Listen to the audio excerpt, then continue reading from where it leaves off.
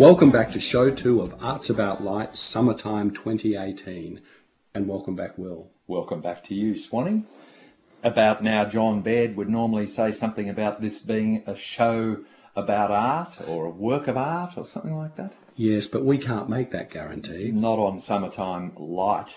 But a big thank you to our already growing band of fans. Brendan, our Okanui-wearing station manager, has received a number of cheery calls complimenting us on a job well done. However, there is a dark side to radio fame. There is a dark side indeed. And we have received what can only be described as a crank letter.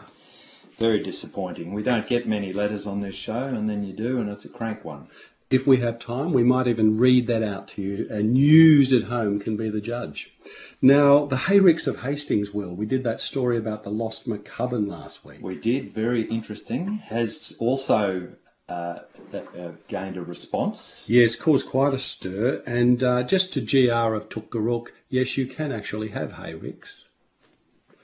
Now, Tani podcast us out there in Saskatchewan, and her answer to our inference was an emphatic no, no, no.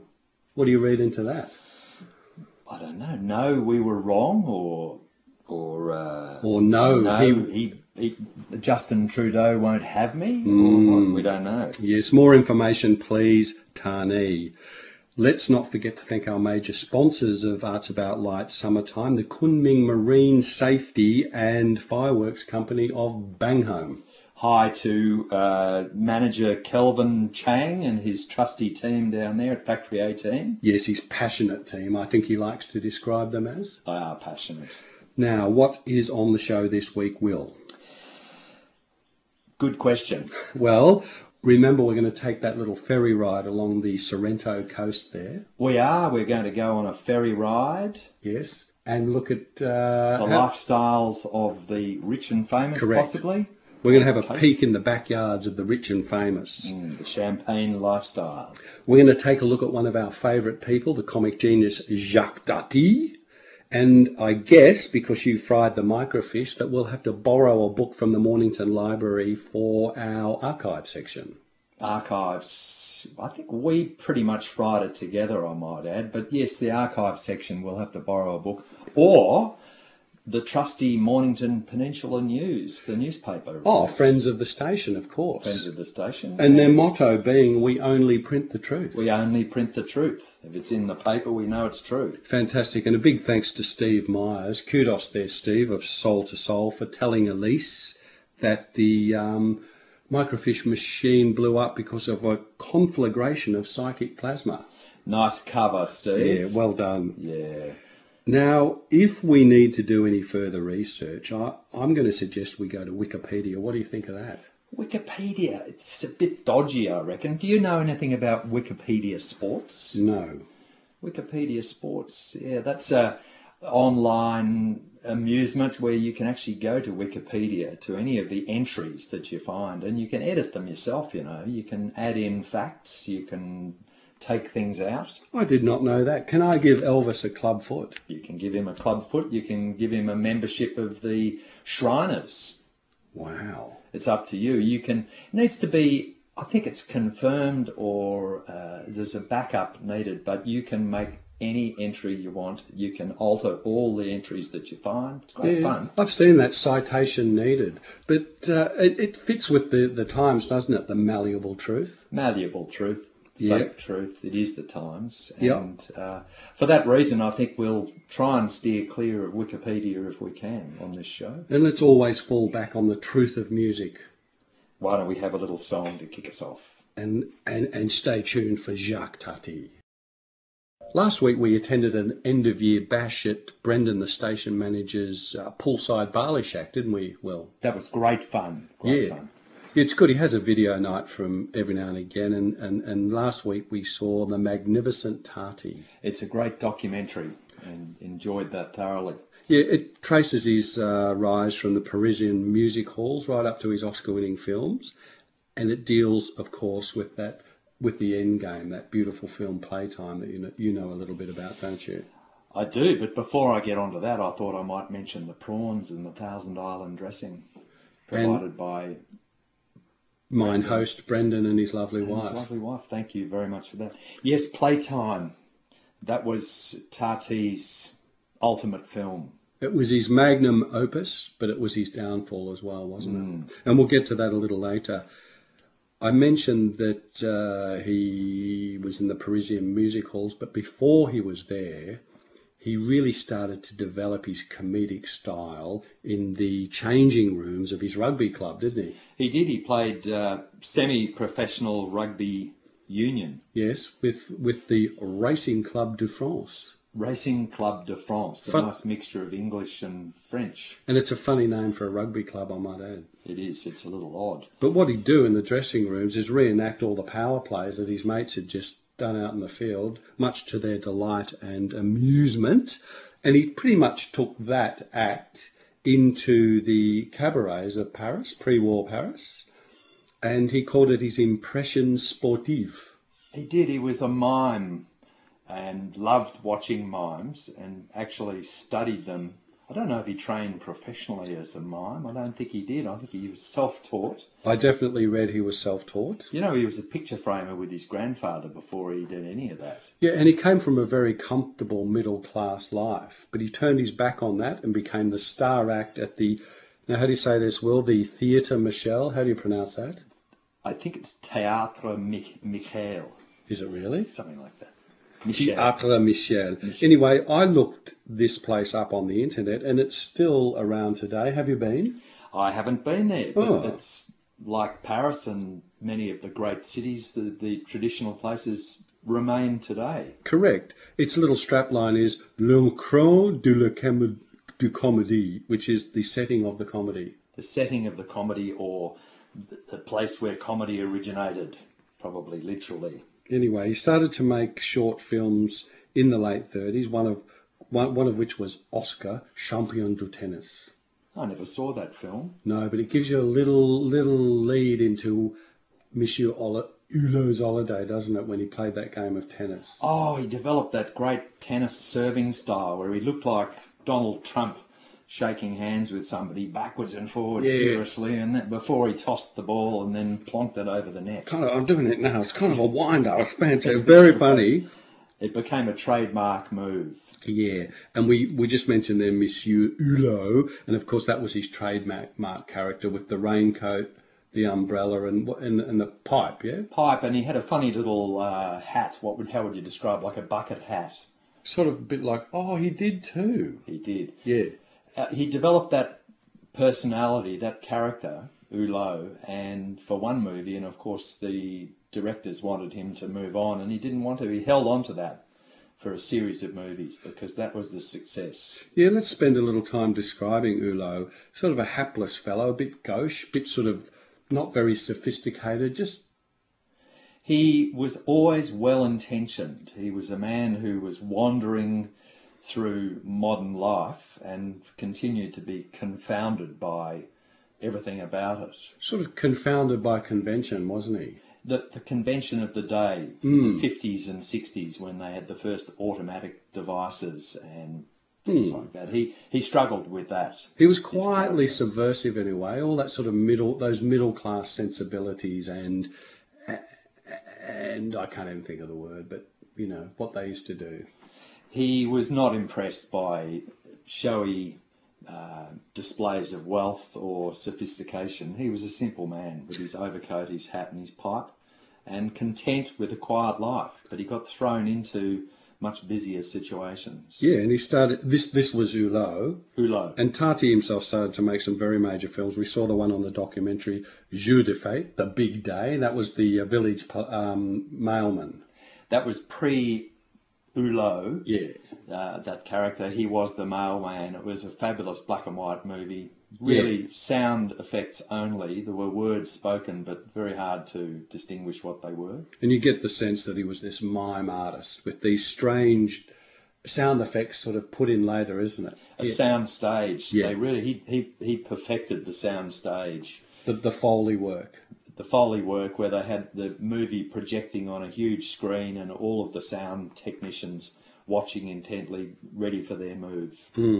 So we get on to Monsieur Hulot's holiday, and the the scene I remember most, you're talking about his haplessness, his sort of gaucheness. He's been invited into this large house and he's alone in the library and he's got his hands behind his back and he's inspecting everything as every sort of intellectual sort of middle class fellow does, and he puts his foot on a rug. I think he puts his umbrella onto this. What is it? It's a fox skin that's on the floor. Fantastic. In that style with the head and everything. And when he moves on, of course, it comes with him and gives him a terrible fright. Fantastic. And he's trying to shake it free from his umbrella. And then he went on to, the same character went on to Mon Uncle, which...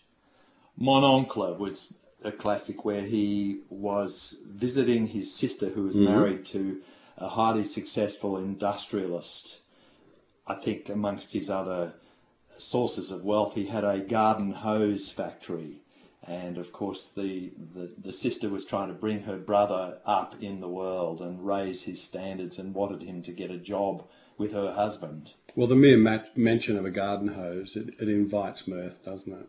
Well, the movie is great because there are scenes of him in the factory with the hoses coming out, and he's only got to push the wrong switch and a garden hose comes out the end looking like a string of sausages. Some of the sound effects were fabulous. And there was another character in that film, the little boy. What was his name? Well, that was his nephew. I can't remember. Was it Gerard? Something like that. Something like that. And of course, his parents, Ulo's sister and her industrialist husband, really didn't want him to have too much to do with Ulo because they disapproved of him. But of course, naturally, that's what happens in a good plot. They form a very good relationship, and the little boy identifies far more with his uncle than with his own father. Any serious middle-class parents. Now, the big film, and we don't have much time to talk about it, but was Playtime. Playtime was the film he did. After he found success, he won an Academy Award, and he finally found financial success, social acceptance. He was awarded by his peers. Fated in Hollywood. And interestingly, when he was asked who he'd like to meet most in Hollywood after he got his Academy Award, he chose to meet with Stan Laurel from Laurel and Hardy and Buster Keaton, both old men but who had worked in silent movies, obviously heroes of his. But Playtime was his greatest ever movie, and it was also his downfall. Yes, the greatest strength being his greatest weakness. He built a whole town outside Paris called Tartyville. Tartyville, it was a huge film studio, film set, whatever you call them, a film lot, I think they call them. All the buildings, the roads, everything, he built the whole thing. You know, the movie took 9 years to make. He funded it himself. He borrowed money from his parents. And his sister. From his friends, from all kinds of people. Whenever the bank said, we need the money back, he borrowed more money to complete this movie, which was his opus. And it was the most expensive film in French history in 1967. 9 years to make. Unfortunately, it wasn't popular. It wasn't a box office success. How would you describe it? It was very quiet. It was a beautiful movie. It was about a confounded, confused, simple man wandering through a life full of technical marvels that were way beyond his understanding. It was like a symphony of sound and colour and movement, and it was seen through Ulo's eyes. There was much more view of what was going on than there was of Ulo himself. It's a bit like us. We're a bit confounded by modern life, aren't we, Will? Yeah. But look, highly recommended any of the Jacques Tati movies, particularly in summertime, because a lot of them are about summertime holidays in France back in the 50s and early 60s. Will, the hilarity and sedate joy of Monsieur Hulot's holiday puts us in mind of how much fun you could be having this summer when you and 17 friends or family book a secluded beachside cabana at the Righty-Ho Caravan Park and Convention Centre in the Rye Industrial Estate.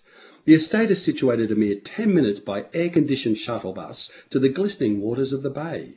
Be sure to mention Arts About Light Summertime to mine hosts Ken and Jan for a 10% discount for 10 or more guests. And don't forget to ask about live towel swapping. It's surprisingly fun. Yes, Brendan. So don't pull that sheet down off the clothesline. We'll be back to revisit that fabulous documentary, which was called The Magnificent Tartine. The Magnificent Tartine.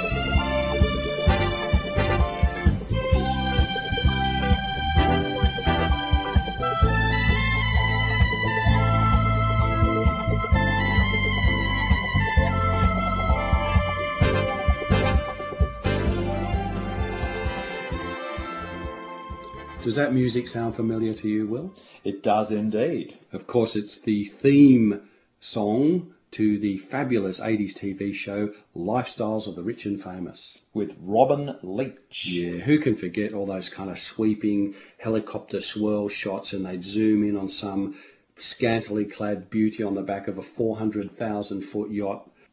Pretty wild, pretty new for its time, a precursor of all those kind of trashy, what do you call them, reality shows? Vulgarity. But what about the guy's accent? What was that?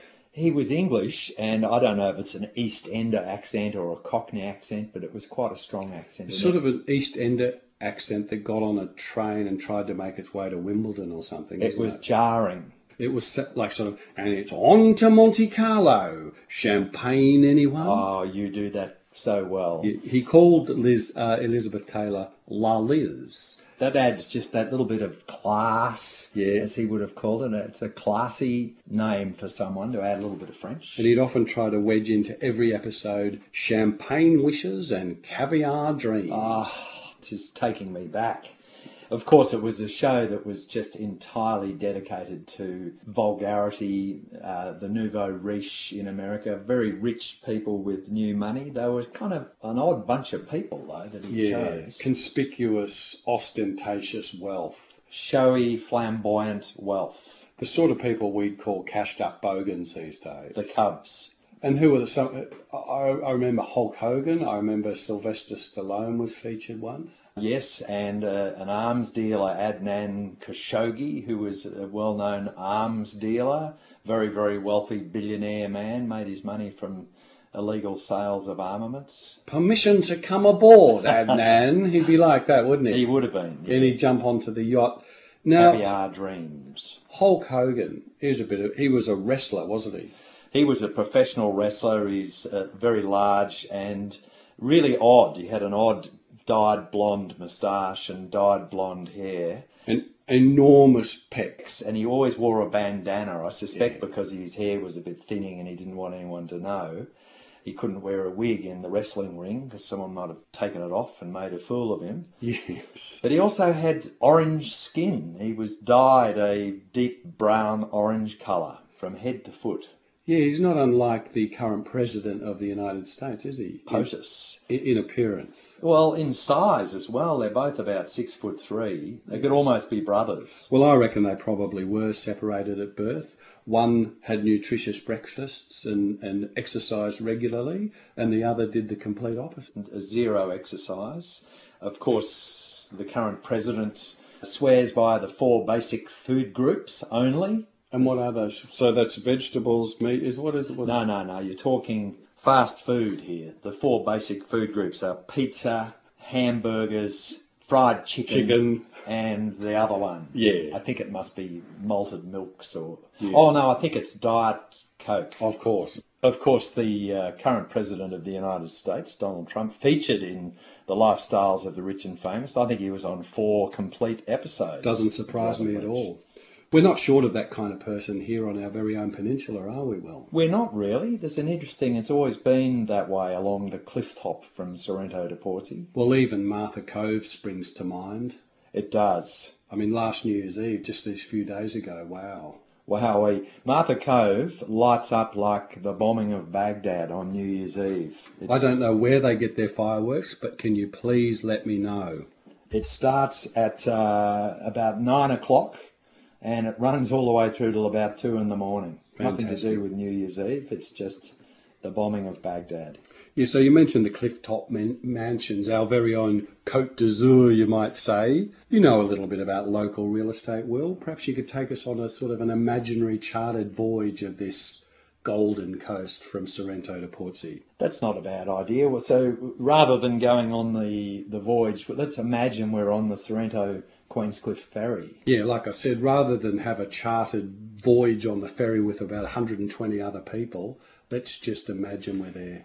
Well, as we leave Sorrento, we can look across, we'll see lots of large houses on the cliff. Yes, I can see them in my mind's eye. There's a lot of fast money that's been made, and the old houses have been knocked down several times and rebuilt, bigger and bigger and bigger. Usually involving more rectangles and more glass. Less garden, more house. Yeah, you call them television houses, don't you? Oh, well, they're even got bigger than the TV set houses. Some of them are monstrous. We're talking anything from 100 to 200 square houses in places. All right, if I was to look up at the cliff face now, what might I be looking at? What grand old mansion might have survived this carnage? Probably the grandest of them all is Iluka, which is like a Spanish-style building on a vast estate overlooking one of the little beaches, Point King Beach. And what's a sort of a Spanish Santa Fe beauty doing in Sorrento? Iluka was built by an American oil magnate,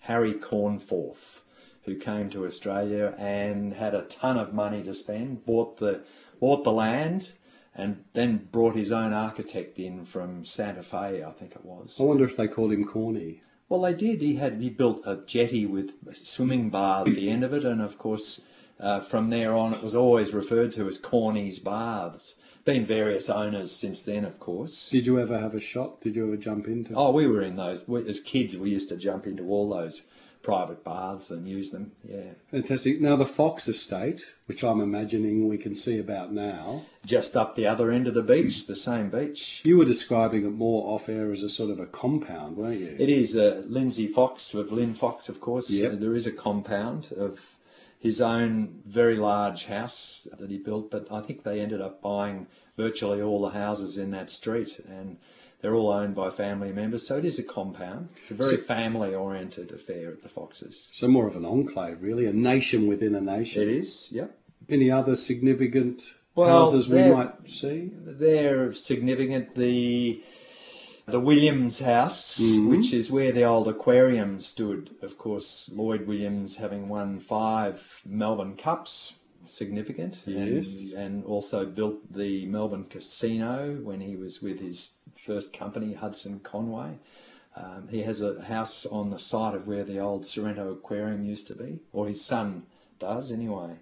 I well remember the aquarium. And you reckon there might be money in dry cleaning? Perhaps there is, but I'm sorry, Will, I'm going to have to interrupt there because we've got a very important message from our Arts About sponsor. Sure. So being on board this imaginary ferry puts us in mind of the importance we should all place on marine safety, don't you agree? It does indeed. Now, I might ask you, are your onboard flares up to date? Are they current, Will? I keep them current at great expense and trouble. And do they conform to the standards set down by the Shanghai Protocol? They do, I believe. I'm very pleased to hear that. I'll follow that up. But listeners, if not, you should consider visiting the Kunming Marine Safety and Fireworks Company website and ordering a full suite of perpetual flares / Skydragon rockets. The perpetual flares have the advantage of not being printed with a date of manufacture, so you'll never again have to throw out a perfectly good emergency beacon. They are also a lot more fun on New Year's Eve, aren't they, Will? Oh, they certainly were in Martha Cove.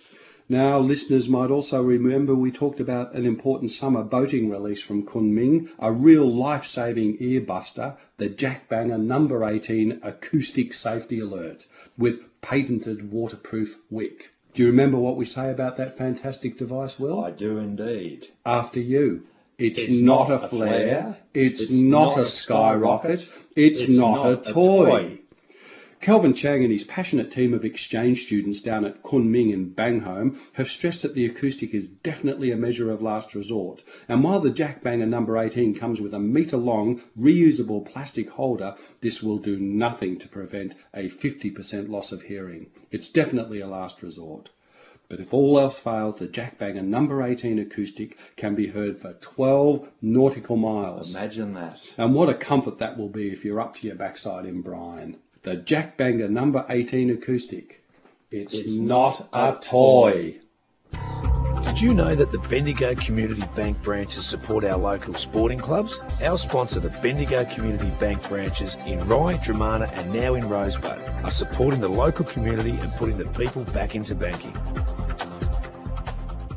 Hi, Pete again from the Mornington Telstra Business Centre. I'd like you to meet Scott. G'day. Sarah. Hello. And Beck. Hi. From our team. NBN is coming to the Mornington Peninsula, and we're here to help your business get the most out of it. These guys can answer your questions about NBN for business and can take care of the technical aspects. So drop by for a chat with any of the team at our Mornington Telstra Business Centre or call us now on 1300 My Business. That's 1300 692 874 to book an appointment, or we can come to you. Home Design's indoor-outdoor living. Closing down sale. Top quality outdoor furniture at never to be repeated prices. Everything must go. Lounges, dining tables, chairs, umbrellas and occasional. Closing down sale. Everything must go before Christmas. Bring your truck, bring your trailer, bring your van. Home Design's indoor-outdoor furniture. 106 to 108 Frankston Dandenong Road, Dandenong South.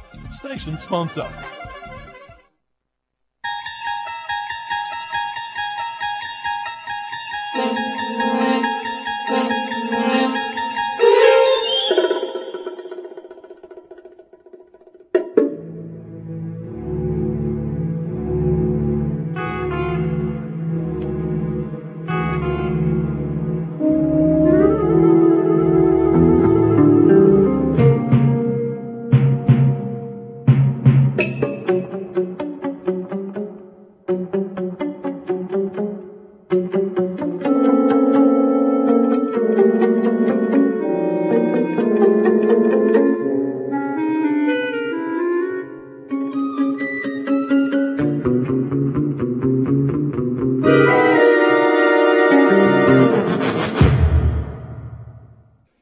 At the top of the show, we mentioned the lost cars of Banghome, Will.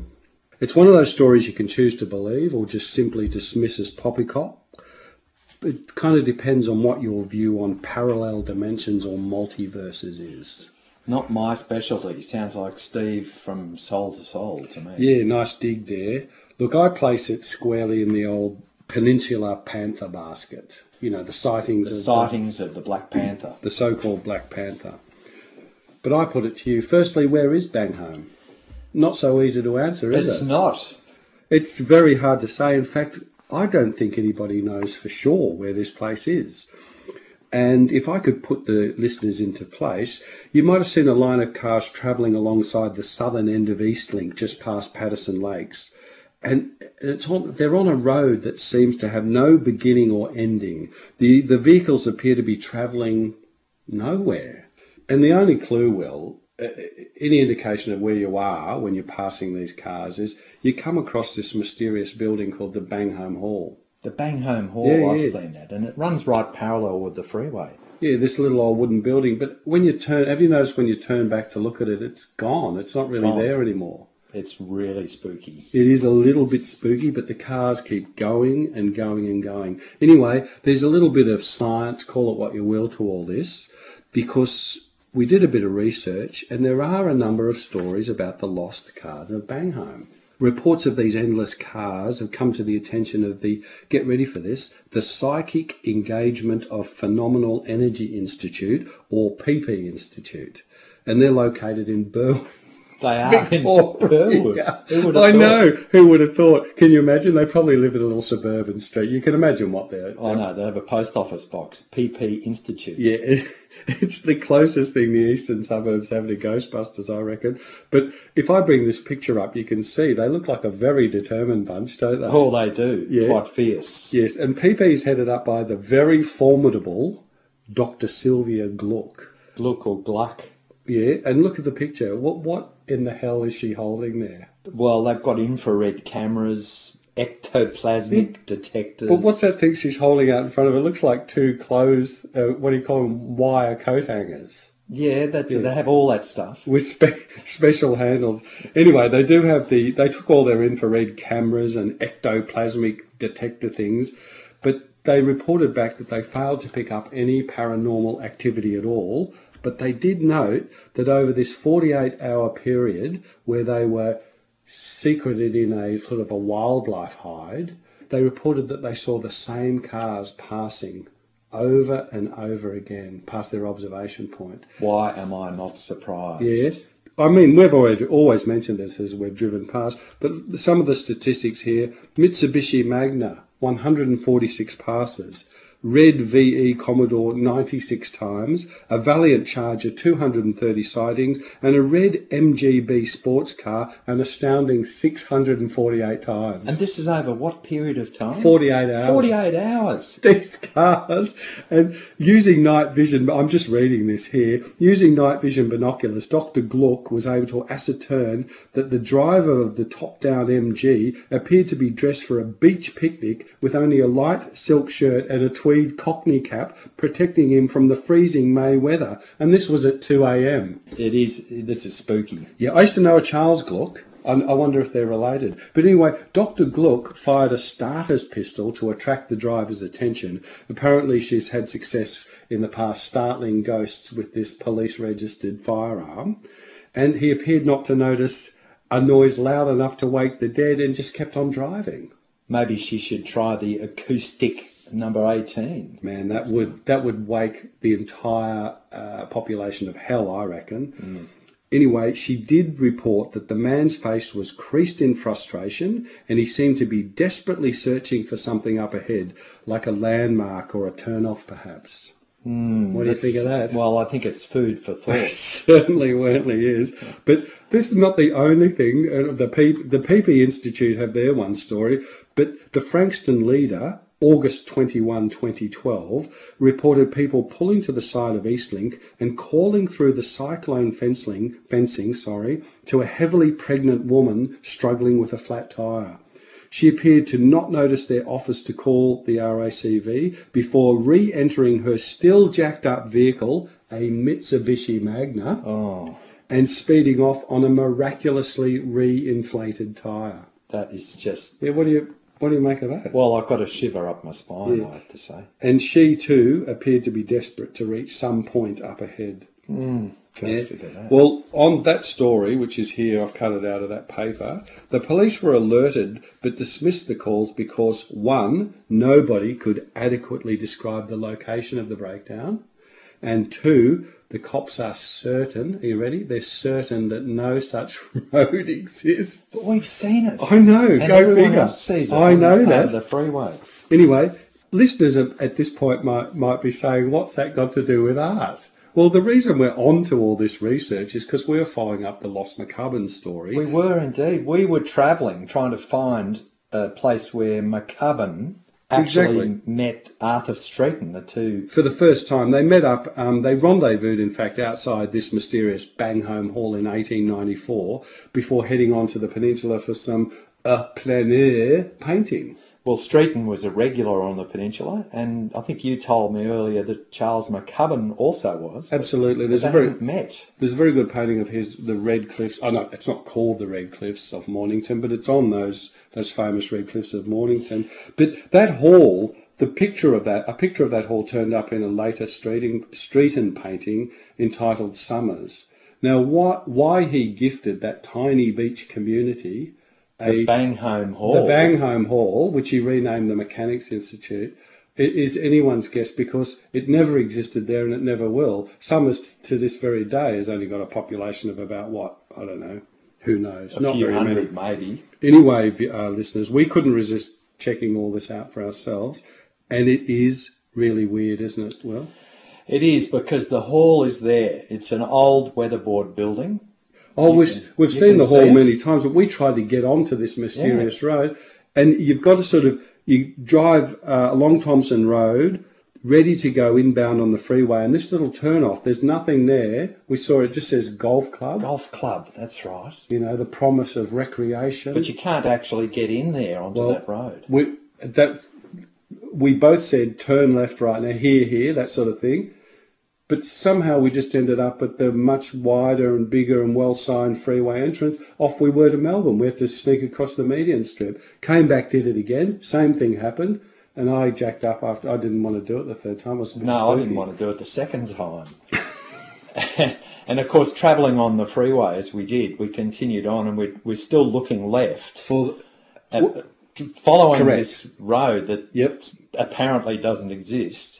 And There they somewhere are. near the other end is that hotel, the freeway hotel that people will have seen. It's like a miniature hotel about Oh, yeah, that one. 4 or 5 stories tall. It's miniaturised, and you can't get in there, you can't get out of there. It's lit up at night.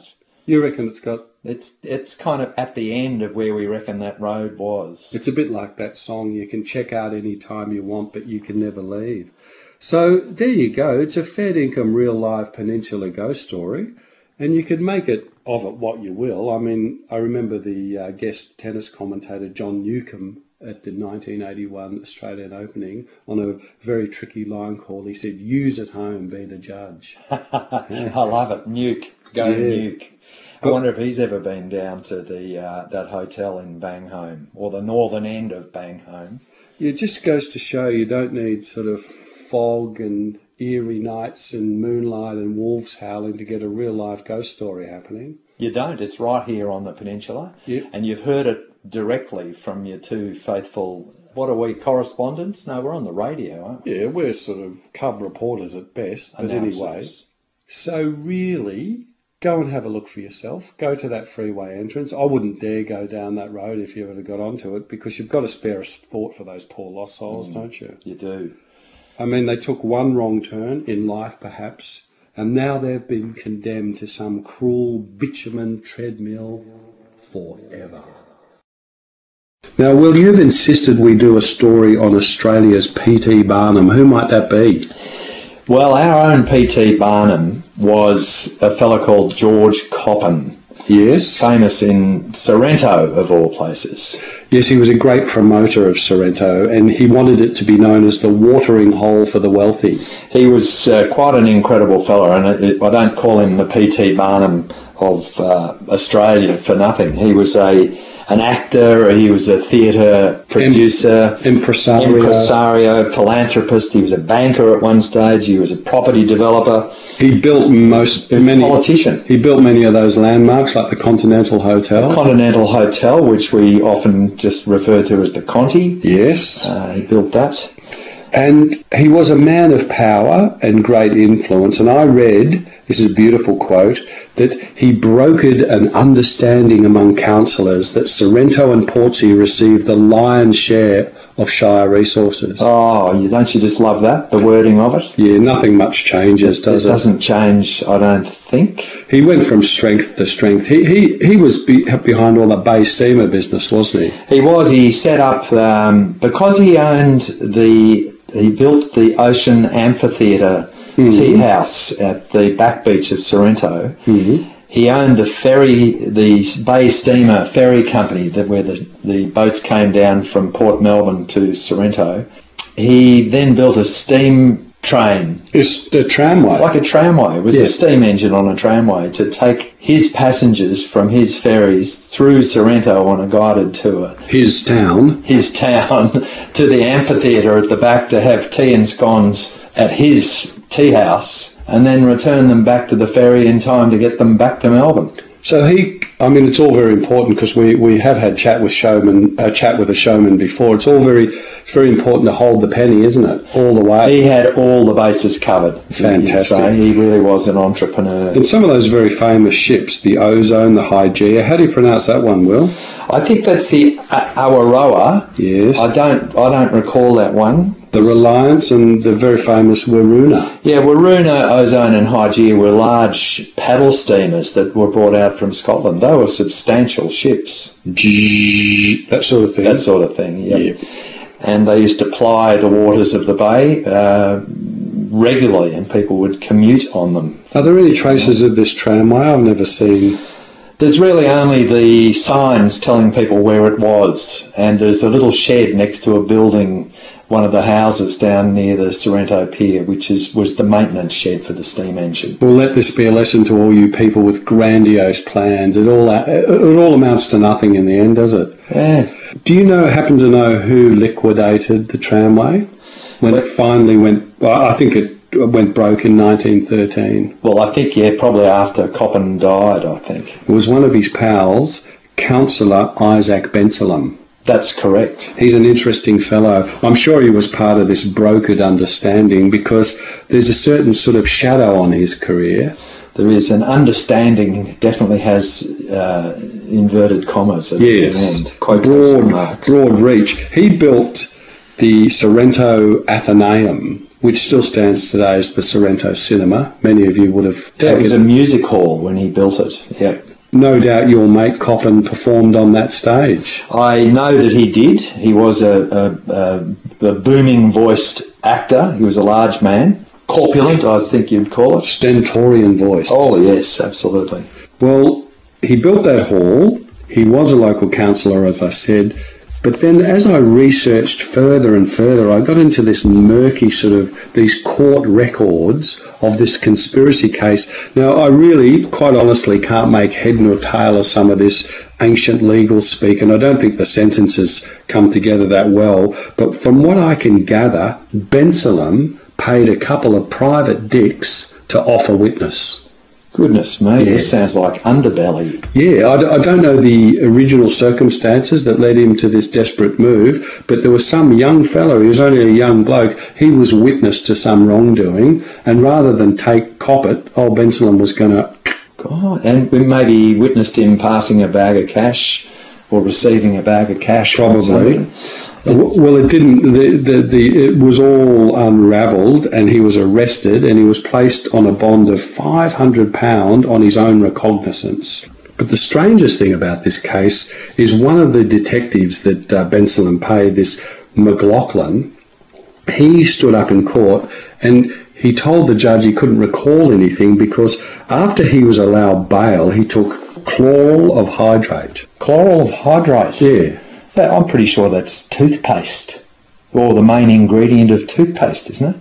Well, it says he took chloral of hydrate and lost his senses. Would that happen? Well, I suppose so. I've never scoffed down a tube of toothpaste. Yeah, you wouldn't want it. Possible. That is very strange. Any records of that case other than that? Well, he said he did not know what he was doing and had no intention of absconding as alleged. So make of it what you will, people, but these things never really change through the years. What do you got there? I've got a copy of the Peninsula News here, Friends of the Station. Big headline, Shire boss on Fox party cruise. It turns out that the CEO of the Peninsula Shire very recently attended Lindsay Fox's 80th birthday party in a Mediterranean cruise. Some things never change. Now it's time for... On this day... Well, nothing of note actually happened on this day. Apparently not. But we do have, as promised, our letters. Yes. Do you want to kick off? Which one have you got? No, what have you got there? I've got here one. It's responding to the ad about the acoustic, the marine device. I heard your show last week in which you discussed a new marine safety device called the acoustic. I would like to order 3 dozen, please. God. I've included my address and phone number and hope to hear back before New Year. Oh, that's unfortunate. Unfortunately, that's not going to happen. Okay. Because it's already happened. Yeah, that was from Con Mavridis at Martha Cove, and that makes sense. I mean, there are more, Nouveau Riques and Roy Palloys down there setting off fireworks. Oh, of course. All of China combined. All making a big bang. Yeah, sorry, we missed you there. All right, what have you got there, Will? Oh, let's see. We've got letters in Pigeonhole here. Oh, this is a text, actually. I think this might be the first text we've ever received at the Arts About show. Yes. It's from Colin Kelsey in Newport. Can someone call me back on this number? I have a painting in the shed which I think is by McGovern. Last week you said these might be valuable. Thank you. Oh, dear. It's McCubbin, old chap. Charles McCubbin. Yeah. Good luck with your McGovern. Never heard of a McGovern. Yeah, no, he's obviously got bad hearing. We did a whole show on Charles McCubbin. I don't know what you're doing listening to an art show, mate. You don't know the difference. Move on. Well, anyway, remember we mentioned that crank letter. Here it is. You made light of many subjects in your so-called art show last week. The Shriners Association of Australasia is a long-established and well-respected charitable organisation and should not be held up to ridicule with your flippant remarks. You may just be filling in over summer, but please show some respect. Not sure what your qualifications are, but I would suggest if you cannot stick to art, then you should stick to your day jobs. Disgruntled listener Ian Hooper, Mount Martha. Well, boo-hoo, Ian. Get your own show. We're in unpaid positions here, and might we remind you we're in the shack between the men's shed and the bloody toilet. And I've got to say, we've run out of time. So Yeah. we're going to see you all later. Thanks for listening. You're welcome. See you again next week, Swanee. See ya.